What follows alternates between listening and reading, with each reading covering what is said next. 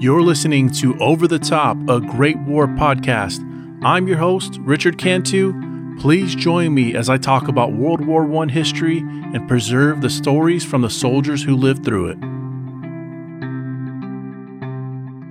Welcome back, folks. This is episode 48, part 11, and the final episode to my Gallipoli series. Yes, I finally reached the end of this series, and it's bittersweet.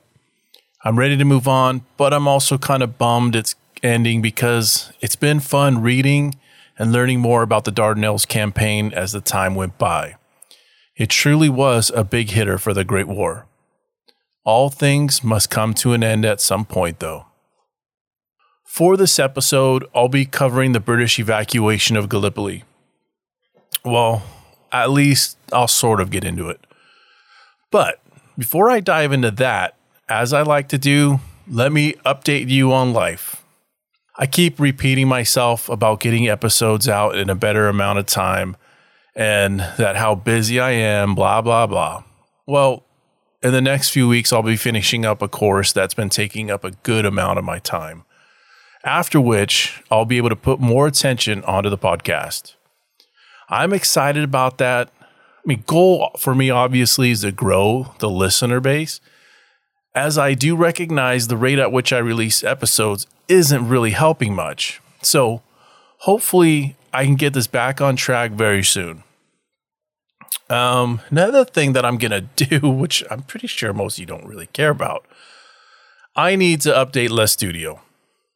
So when I first told my wife I was going to do a podcast, a World War I podcast, obviously her first reaction was, great, here we go. And where are you going to do this podcast? And I said, well, I'm going to take this little corner in our room and I'm going to just make it a micro-sized little podcast studio of mine. And I did. And at first it worked out well. But as time went by, Les Studio grew. And what I mean by grew is there's things everywhere. So I look to my left. I got an international building code. I got an international fire code. I got a California fire code, a couple more fire books, a couple engineering books. I got my cigar humidor now, this electric humidor, along with all my World War I books, my work computer, my personal computer, which I do the podcast on. This thing is just morphed into a disaster. It looks like a hurricane hit it. So I'm going to clean it up.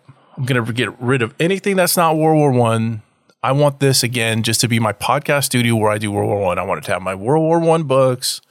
I might put up a little bit of artwork about World War I, but I need to focus on that. I think it's, when I sit down here, this is exactly what I'm doing, not all the rest of the stuff in my life. So I got that on my list. See, what else? I'm still plugging away at jiu-jitsu. I can't give that up. I won't give that up. My shoulder is feeling a little better. However, it cracks now. I'm a side sleeper. I sleep with my arm under my pillow. And when I change sides from the bad shoulder, it will painfully and loudly crack. I know that's not good, but look, it is what it is. This shoulder has been bad since the military. No, actually probably before the military. I injured this first in high school football. And I just kept re-injuring it and re-injuring it after that. It's popped out of socket on several occasions when I was younger. After I got out of the military, I would fill in on my brother's flag football team. One time, just by throwing the football, I threw my arm out of socket. It was out. I couldn't feel my arm. It was weird. And somehow it popped back in. And I can tell you right now that didn't feel good. But I've been dealing with this damn shoulder for years. And I'm not going to go in for surgery. The hell with that. I'll live with what I got. Crap, I've lived with it for this long. I'll snap, popple, and crack until I drop. All right, what else I got? Summer's here. Can you believe it? I can't. I cannot believe we are in the summer of 2022 already. But beach weather is here if you're near one. My wife and I take our bulldog child to the dog beach in Huntington Beach, California. He absolutely loves it. He goes nuts. We went a couple weeks ago, and after which we stopped by a brewery, and the weirdest thing happened. The waitress apparently was a big bulldog lover, so she kept coming over to us, giving our boy attention. Well, she ended up kneeling down when we were leaving, and she gave him a kiss on the mouth. And I thought that was really odd. At least to kiss somebody else's dog on the mouth, I'm like, great. Now I got to go wash his mouth and brush his teeth before I give him a smacker on the mouth. My wife didn't think it was weird, but what does she know? She also thinks I'm losing my mind. Who knows? In fact, no idea why I told you that story, but I did. Hey, but that place we went to, that brewery, has good drinks though. And yes, we had a DD. We're responsible drinking parents. Our teenage son drove us now that he has a license. All right. Since we're on the topic of drinking, let me tell you what I'm drinking. I was going to make an old fashioned for the show, but it's hot out. Wanted something cool. I'm in that tiki mode again. So I go to my always, and I don't know if it's so much a tiki drink. Maybe it is. It's a Blue Hawaii. I don't care how fruity it is. It's pretty strong. It tastes good, and it feels good when it's hot out. Did I mention it tastes good? It tastes wonderful. And I'm holding this cup tight because I'm not going to drop it this time. So what is a Blue Hawaii?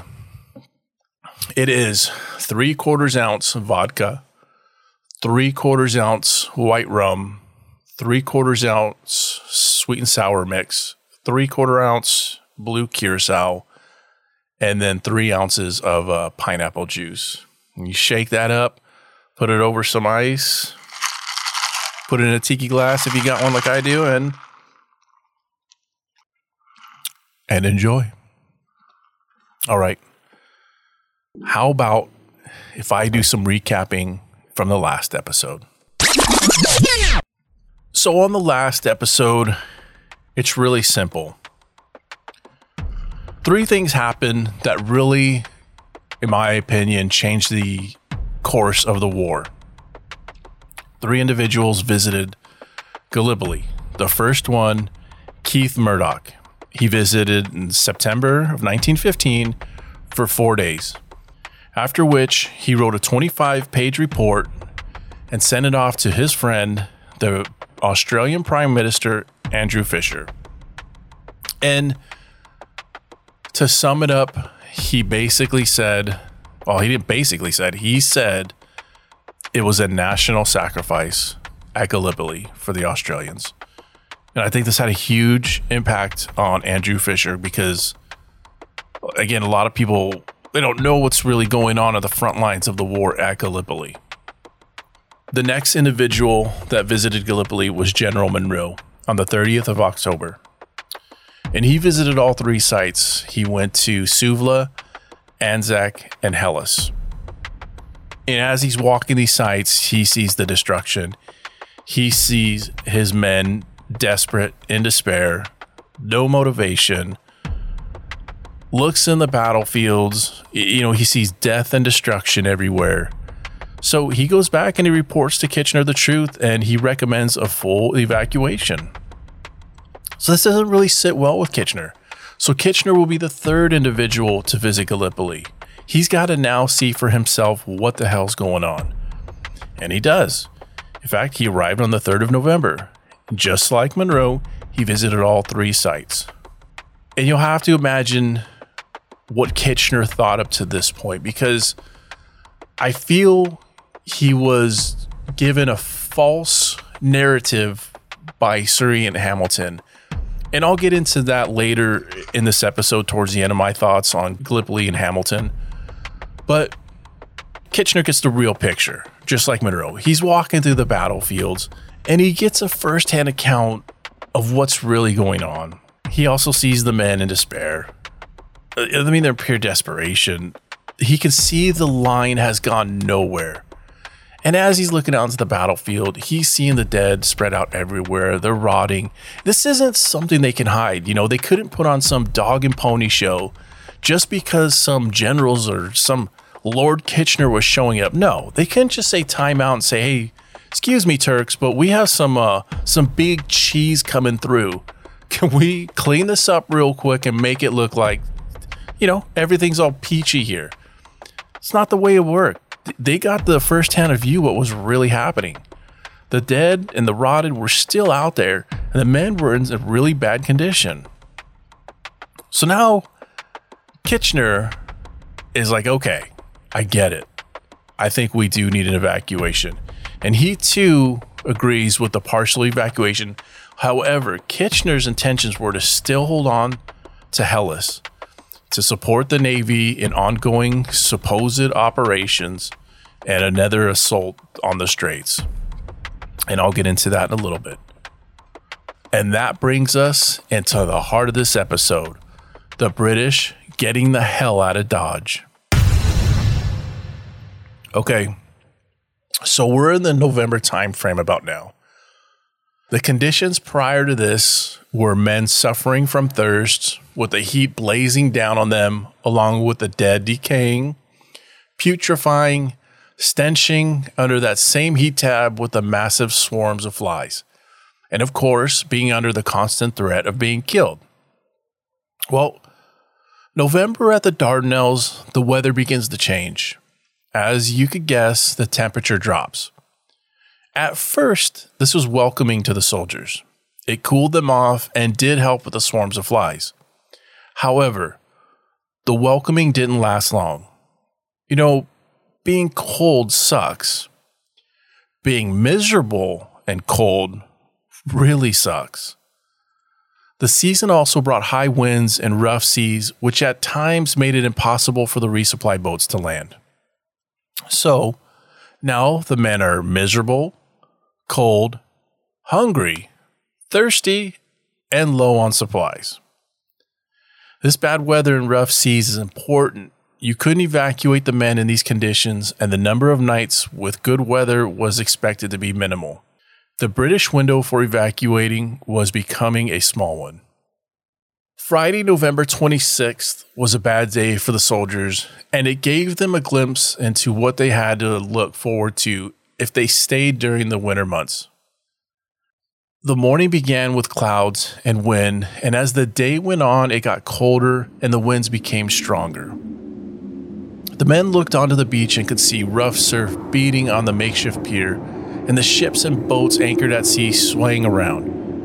If a soldier heard the rumor of an evacuation and looked out at sea during these conditions, I'd imagine this wouldn't exactly excite them. To make the situation worse, roughly around 1800 hours, it began to rain. Actually, it began to rain doesn't justify what the men described.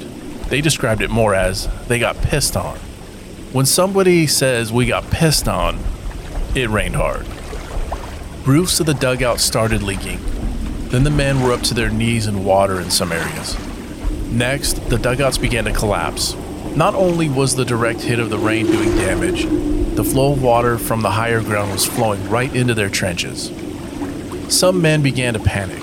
They didn't exactly have the luxury of calling a timeout, and if they showed themselves, they would be exposed to snipers. The trenches along the ridges weren't affected as much as the lower ground. Suvla was hit hard. In particular, the 1st Herefordshires might have gotten it the worst. A captain described it saying the following: "Suddenly, without warning, a brown flood poured in. The water rose as you watched until it was about 3.5 feet deep and then stopped. As I didn't want to drown, I struggled out of the trench and met the CO emerging from the next door where the same thing had happened. It was quite obvious what had occurred. The very heavy rain, probably still heavier in the back hills, had suddenly transformed the Dare into a river again. The water had poured down from the high ground behind the Turks till it had got caught up behind their barricade. This presumably had held until there was a respectable weight of water behind it, when it collapsed and the whole tearing flood came rushing down at ours. It didn't gather or pause for a twinkling of an eye at ours. It simply swept it away as if it hadn't been there, and swept it onto the sea. A solid river, 20 yards wide and 8 or 9 feet deep. All our trenches opened out of the dare, and though their flood level was higher than the bottom of the stream, they were still deep enough to take in about 4 feet of water. Captain Peter Ashton, 1st Herefordshire Regiment, 15th Brigade, 33rd Division. One of several causes for landslides is human disturbance. Since the amphibious invasions, both sides have been churning up the soil, taking big heaps of earth and flipping it upside down. It shouldn't have been any surprise that with hard rain, landslides were very probable, along with flooding in the trenches. Another thing the slides did was expose the men in gun positions. For the life of them, they couldn't afford to lose any machine guns to get swept out to sea or buried in the earth. That same captain from the Herefordshire Regiment rushed through waist-deep water to ensure his teams were still in place. And while he was rushing to get there, he made a good save. He heard something desperately snorting and sloshing in the rough water. It was a Turkish ammo mule. Captain Ashton ordered soldiers to get the mule out, then swore the animal into the British Army, or at least for a short period of time. The rest of the day for the men was spent trying to get reorganized and back under protection. This meant consolidating many positions. They continued to get pissed on. The men just sat there with their backs to the muddy walls, with no other choice but to accept the misery. And November 26th was really just the start of the bad weather coming their way. Around 0200 hours on the 28th of November, a blistering cold wind caught the men by surprise. Temperatures dropped to freezing and snow began to appear. I've spoken about wind chill on previous episodes. Having snow with no wind, that's fine. Of course, if you have cold weather gear.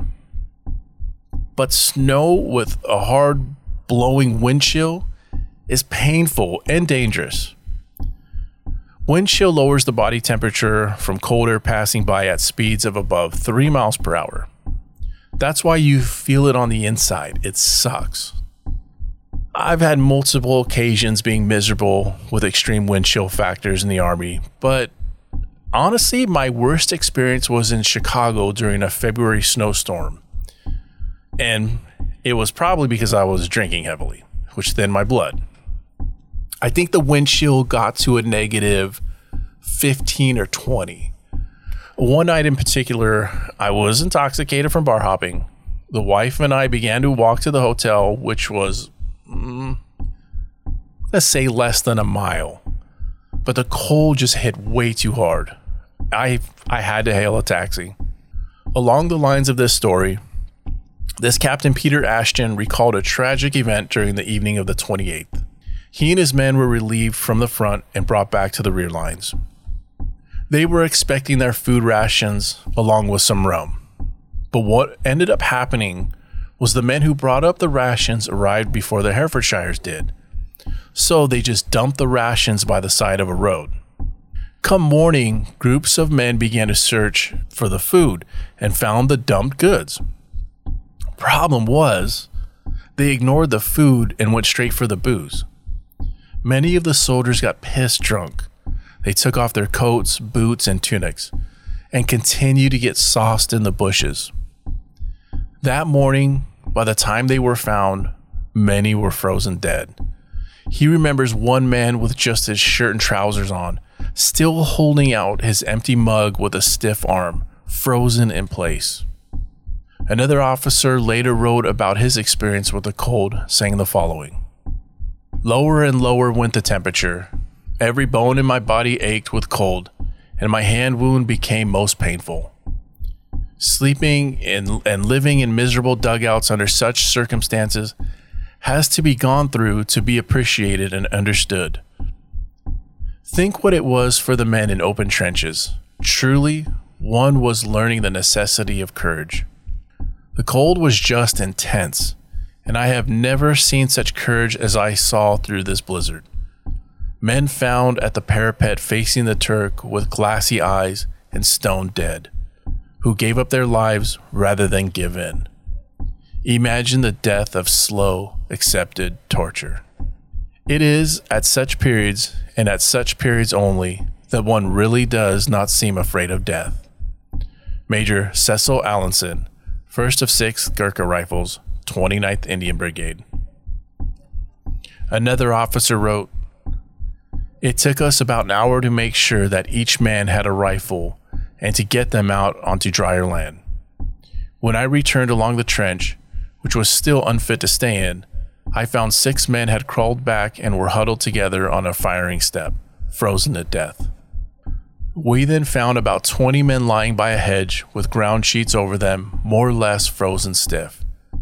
We got them up, after a lot of groaning and complaining, and made them hop around in a circle to restore their circulations."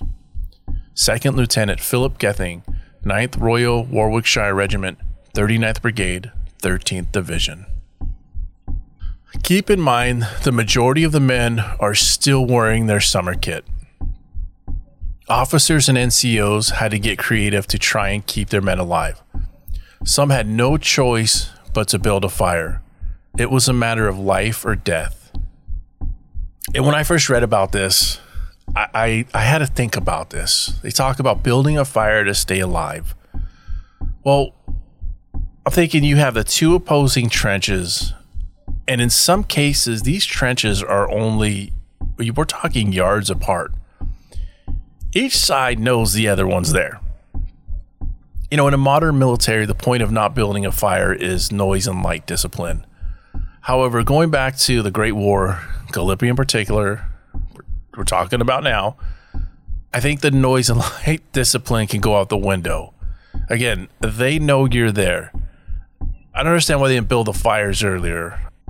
Some describe desperately rubbing their feet to prevent frostbite and bullets buzzing over their heads, but they didn't care who was firing at them. Misery had taken its toll on many at this point. The 9th Corps at Suvla was getting hit bad. The snow had blanketed the ground. The trenches were also in waist deep of water. Medics were dealing with over 5,000 men suffering from frostbite and hypothermia. The hospital ship HMHS Rhea only had about 214 cots for the extreme conditions. Around 600 were boarding as casualties from the cold. A medical officer on board described it saying, "The majority could only just crawl up the ladder. Dozens tried, failed, and had to be carried. They came on, mouths open, gasping, faces bluish, gray eyes glazed. Many of those who could stumble had to be led, as they just walked automatically, their clothes frozen stiff. I shall never forget this experience. We got them all below into cots, filled them up with hot soups and bovril, and piled blankets onto them. Heaps had badly frostbitten feet, which, as they warmed up, gave them great pain. We had frostbite in all stages. I was going until midnight wrapping up feet in cotton wool." Lieutenant Commander Surgeon Albert Bilbertson, HMHS Rhea. If you guys don't know what bovril is a thick and salty meat sort of paste or extract. It was invented under the orders of Napoleon around 1870 after the French were defeated by the Prussians. The cause of this defeat was said to be from lack of rations. So the little guy ordered the meat paste to be created. The salty beef paste can be spread onto a loaf of your choice or made into a brothy drink. Apparently, the famous explorer Ernest Shackleton was a fan of it too. Anyways, aside from beef extract, frostbite, if you're not familiar how gruesome it can be, it can get quite gruesome. I'm not going to post pictures of frostbite up on my social media account, but if you have the stomach for it, you can Google frostbite or World War I frostbite and have yourself a little looky-loo. I'm making chicken tikka masala tonight, so I'm going to skip looking that up right now. I already know what will come up. This whole time, I've been painting a grim picture of what the British were enduring during this period. This doesn't mean the Turks were having a grand old time. They too were feeling it. December rolled in, and the British had a big problem that required a quick decision to be made. The first winter storm did pass, and the weather settled. However, they realized more storms would come, and they could be more intense. If they set a date for the evacuation and they got caught in one of these storms, it could be catastrophic for the men. But let's not count out the greatest threat to them still, and that's the Turks. When Bulgaria entered the war in October, this gave Germany and Austria little room to wiggle around. This allowed them to move more munitions and heavy guns down to Gallipoli. So not only are the Turks still stacked with manpower, now they're getting stacked with heavy guns that make loud booms. General Lehmann von Sanders couldn't be more pleased with the arrival of the Austrian 24 and 15 centimeter mortars and howitzers in November. He believed the shells they were using up to now just weren't producing the punch it was intended for. Now with this, he believed these could be the guns to bring an end to this campaign. He was right in one way. These were big-ass guns, and they could produce major damage. A British officer recalled saying, "They sent over quite a number of HE shells, and, unusually for them, all busted, and that with terrific violence. I think it was some new toy they've acquired via Bulgaria. Well, only one shell really hit anything that mattered, and that was a bay next to our dugout occupied by 9 of my men. With the exception of 3, they were all literally blown to pieces and unrecognizable.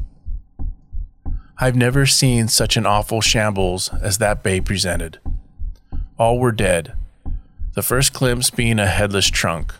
We buried 3 we could recognize, 5 trunks, and a bag of spare limbs." Captain Thomas Watson, 6th East Lancashire Regiment, 38th Brigade, 13th Division. These big guns could destroy bunkers and buildings. Dropping them on humans, just as the captain described, was catastrophic. These shells were dropping everywhere along Anzac and Suvla. Major Cecil Allinson, who I quoted earlier about the bitter cold, was seriously wounded by one of these shells on December 3rd. He later recalled his ordeal, saying the following: "I was standing not far from my dugout giving notes to orderlies, when there was a terrific roar. The world seemed to come on top of me. And the next vivid memory I have, though temporarily deprived of my sight, was the communion on the hospital ship, Gloucestershire Castle. I asked someone in the next bay if I was dying, as I had been given the last sacrament, but he told me to be of good cheer, as he had also been given it, and he was only suffering from jaundice." Major Cecil Allinson, 1st of 6th Gurkha Rifles. The Dardanelles campaign was over for Allinson. Back in London, politicians were still weighing their political objectives regarding an evacuation and what effects it could have. Even Kitchener put himself back on the fence for where he stood on the matter. One item that wasn't helping was the Royal Navy still pondering the idea of making another assault onto the Straits. London, which includes Kitchener, believed that Salonika would quickly fall and that all those troops could be brought over to Gallipoli to again support the Navy. However, when Monroe, Byng, and Birdwood were asked to again provide their opinion on the matter, all 3 were highly in favor of an evacuation. On the 4th of December, France held a meeting and determined Salonika wasn't going to be won overnight, and it was too important to not send soldiers there. It must be defended, and they would gladly leave Gallipoli and move their troops, which they had already begun the process. There's a few factors that led to the British final decision. I believe Keith Murdoch's letter to the Australian Prime Minister Andrew Fisher had a big impact, along with Monroe visiting Helles, Anzac, and Suvla, then providing his report. Salonika was the next hot item on the block, and the British couldn't part ways on the matter with the French. The decision was stamped on December 8th to evacuate Suvla and Anzac. Helles would remain to support the Navy, who was preventing U-boat movement along the straits. The final evacuation date was set for December 19th. There was 2 obstacles facing them. One, it couldn't be seen. If they did this during the day and were seen by the Turks, they would be ripped to pieces. The Turks have all positions covered along the beach with big guns. Suvla alone would be exposed. Number 2, they have winter storms coming and they can't evacuate during one. Many men would be lost. Timing with good weather will play a key factor. It was estimated that around 83,000 troops and 186 guns, and who knows how much provisions along with munitions had to be evacuated. Plans were drawn up, first being a fighting withdrawal which was tossed in the garbage. The final plan, based on deception, called for concealing the evacuation until the very last moment. And boom, you got your plan. The week before the final evacuation, the units at Anzac and Suvla would be thinned down to the bare minimum at the front. As if they weren't already at the bare minimum, but we're talking down to the bones bare minimum. During the last 2 nights, the reserve and support units will be evacuated. And on the very last night, the remaining units will be thinned out in stages before the final parties holding the line will be pulled back, covered by rear guards. One of the elements of deceiving the Turks was to go silent the days leading up to the final withdrawal. This way, the Turks get used to the silence, yet believe they're still there. At first, as planned, the Turks were thrown off by the silence. Suspicious, they sent out patrols. Turks would approach cautiously, then jump into the trench, which appeared to be empty. Moving along with no enemy in sight, they believed they left. Then, with a shocking surprise, soldiers appeared, driving them out of their trenches or driving their bayonets through them. When men from the patrols didn't return, or some retreated, they reported the British were still there and nothing had changed. The silent deception was a success. During this period, one theme became clear to the British and Anzac soldiers occupying the trenches. They realized an evacuation was really happening, and it sparked a range of emotions. Naturally, you'd think most would be ecstatic they were leaving the place that quickly turned into hell for them. And in a way, they were happy to be leaving, but other emotions seemed to weigh heavier on them. For one, their dead pals were still littered across the battlefield, and now they were going to abandon them. And in some cases, they were more than pals. They were often siblings or cousins. The Great War recruited from towns, which encouraged them to join up together and serve together. Imagine your brother or your pal is rotting in the open, and the remaining army were about to evacuate. It was weighing heavy on them. I think some people will say that in the end, it doesn't matter because they're dead. And I get that. I guess you're not wrong. They're not going to miraculously get up and say, "Thank you for saving me." No, their time on Earth has passed. But to leave your fallen comrade, your pal, your chum, your brother, it just isn't right.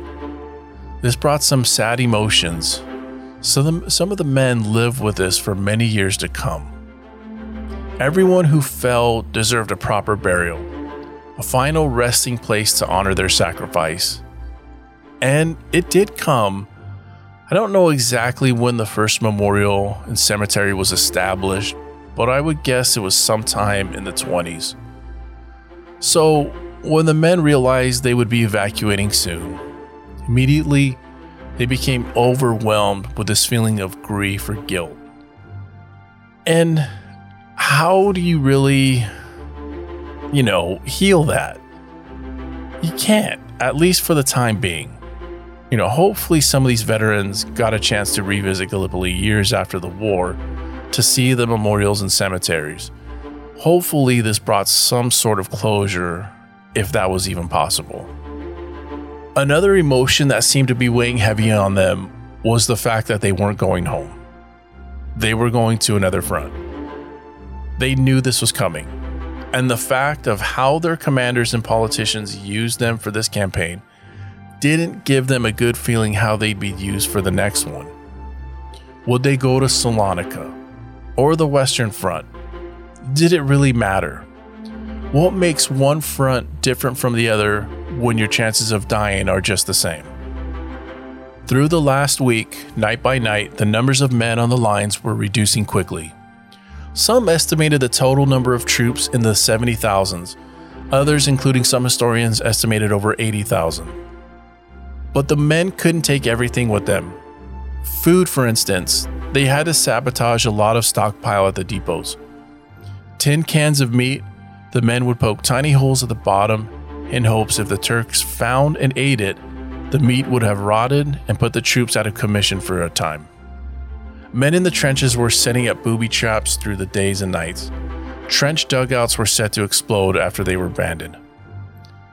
Whatever they could do to make a last impression on the Turks as if they were giving them the finger right to their face, this was their way of saying goodbye. Ammunition and bombs they couldn't carry were buried. The evacuation of Suvla actually went well for the men. Tension was high, but the Turks still had no idea what was taking place. At 0400 hours on the 20th of December, the last of the men said their farewell. The majority of the tension and where they knew if any problems could arise was at Anzac, mainly because some of the frontline trenches between the enemy were just yards away. Sticking to the plan, keeping the attention to detail, would be the key to a successful evacuation at Anzac. Officers were briefed and knew exactly what to do and how it would go down. Another thing they did was lay down a series of mines ready to detonate. To give you an idea of how big these mines were, at Russell's Top, 2 mines were placed with over 1,500 pounds of ammonal. A tunnel dug right underneath the Turkish lines by Australian sappers was packed with 2 tons of high explosives. The mines were set to go off 2 hours after the remaining had left. This was rigged by using a sandbag suspended by a string with a candle. After the makeshift fuse, the string, was to burn down, the sandbag would fall on the exploders and the mine would detonate. Some of the men got really crafty. A corporal rigged his rifle to continue shooting after abandoned. He wrote about it, saying the following: "It occurred to me that if we could leave our rifles firing, we might get away more surely. The sand of the hourglass was the first germ of the idea. If the sand could be made to trickle from above into a container attached to the trigger, the increased weight would finally release it. Next day I started on the idea, but it wouldn't work. The sand wouldn't run and the trigger wanted a jerk to pull it. The jerk was easily got over by the cartridge box full of dirt, but water was the only thing that I could think of to replace the sand." Lance Corporal William Scurry, 7th Victoria Battalion, 2nd Brigade, 1st Division AIF. Scurry's plan for using dripping water into tins, which in turn would topple over the cartridge case and pull the trigger, finally worked and was approved. He spent the last 2 days explaining this to hundreds of Anzacs along the front. Just like Suvla, the Anzacs evacuation was also a success. As the last of them sailed off from Anzac, you'll have to imagine the thoughts running through their head, the emotions, what they had endured, what they had left behind, how many were sacrificed, what exactly they had fought for. As they were sailing away, Navy ships poured shells into the abandoned depots, creating huge fireballs in the sky. Mission accomplished. Anzac and Suvla had been evacuated with no casualties. The Turks were slow to react, mainly because they were still unsure if they were still there or if they had evacuated. A colonel from the 5th Army stated the following: The alarm was sent to all the divisions. The reserves brought close up, and orders issued to immediately send out strong officer patrols to approach the enemy trenches to establish whether they were occupied and report forthwith any evacuation by signal. Colonel Hans Koninggeisse, HQ 5th Army. When the dust settled and the Turks realized they were gone, they began to ransack what was left behind.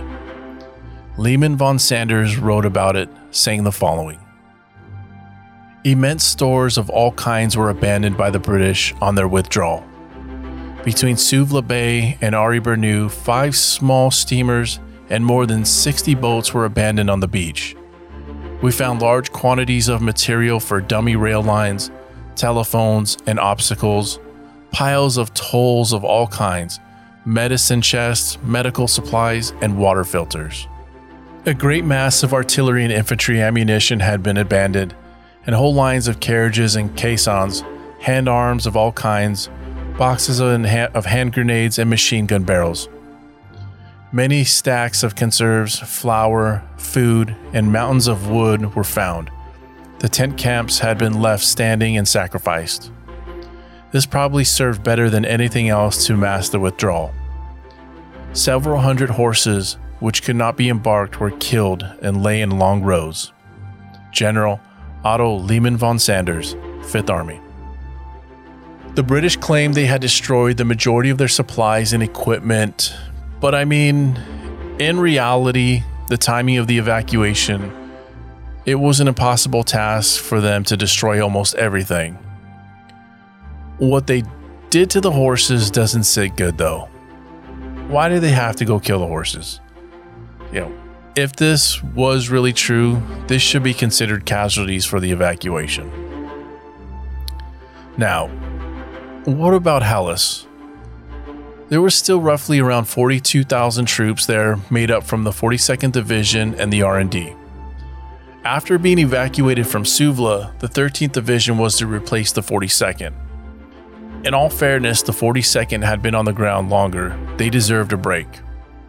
But the Turks, they were now able to take a good amount of resources from Suvla and Anzac and bring them down to Helles, including the new guns from Germany and Austria. The Turks knew they had it won, and that eventually the British would also leave Helles. They just didn't know when. Lieutenant General Sir William Robertson was appointed to the position of Chief of the Imperial General Staff, and it was he who pushed for the final evacuation of Helles. He wrote about it, saying the following: but after all, the main question was, what useful purpose would be serving by keeping a detachment at Helles, now that the troops had been withdrawn from Anzac and Suvla? Clearly there was none, and to continue hanging on to the place merely because we were afraid to leave it was not only a waste of men, but would be a constant source of anxiety. On the 28th of December, 5 days after becoming CIGS, I placed before the War Committee a memorandum drafted for me by Caldwell, who was acquainted with my views, advocating the immediate and total evacuation of the peninsula. Lord Kitchener supported the recommendation, evacuation was approved, the necessary orders were dispatched the same day. General Sir William Robertson, Imperial General Staff. By this time, Monroe and Birdwood were already planning the rapid evacuation. The 8th of January was the planned date for the final evac. On January 7th, Lehman von Sanders became suspicious. This shouldn't be a shocker. Monroe and Birdwood were again using the silence period to try and fool them. You can't fool somebody like Sanders twice. The Turks on the Asiatic side already reported seeing the withdrawal of guns. He ordered the 12th Division to attack the extreme right with the heaviest of pre-bombardments. The shelling began at noon and lasted until 1600 hours, when 2 mines detonated, followed by the Turks going over the top.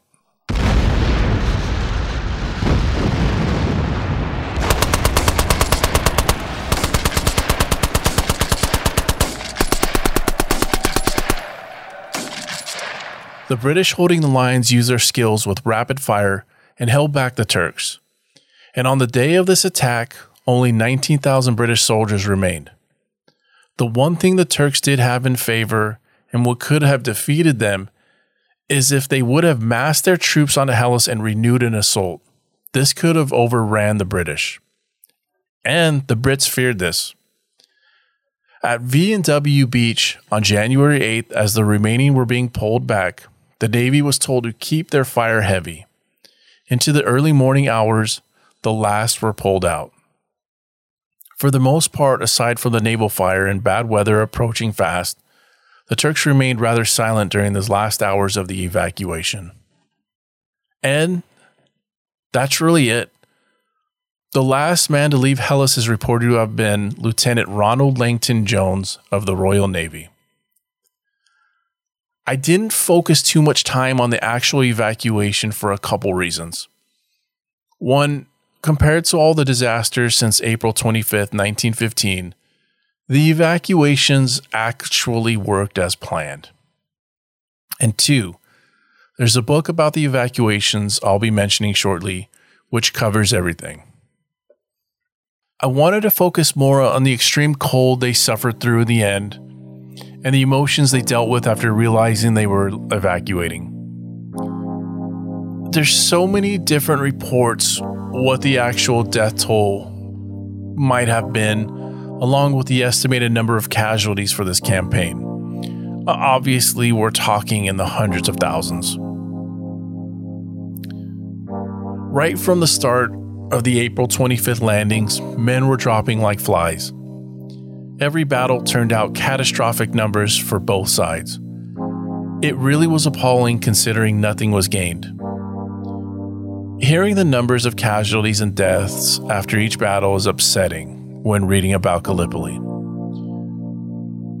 But one of the most upsetting moments for me was when Monroe and Kitchener toured the peninsula and returned in complete shock.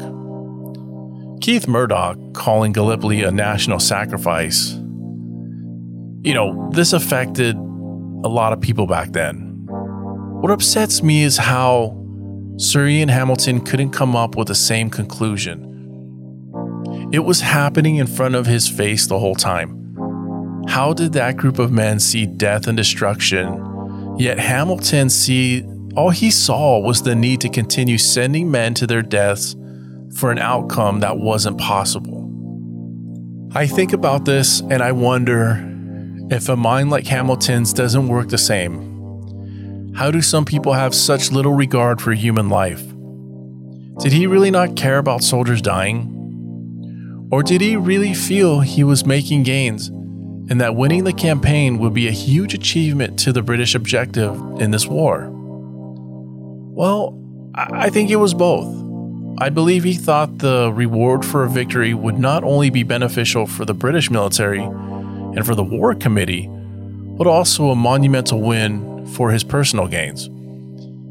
And I think he would have continued sending troops to their deaths to achieve this because he had no regard for them. If he couldn't see what Monroe and Kitchener seen, he was completely oblivious to the death toll. And I also feel Churchill was exactly the same as Hamilton. If he hadn't been sacked from his position and was allowed to do the things his way, he would have been alongside Hamilton and wouldn't have stopped either.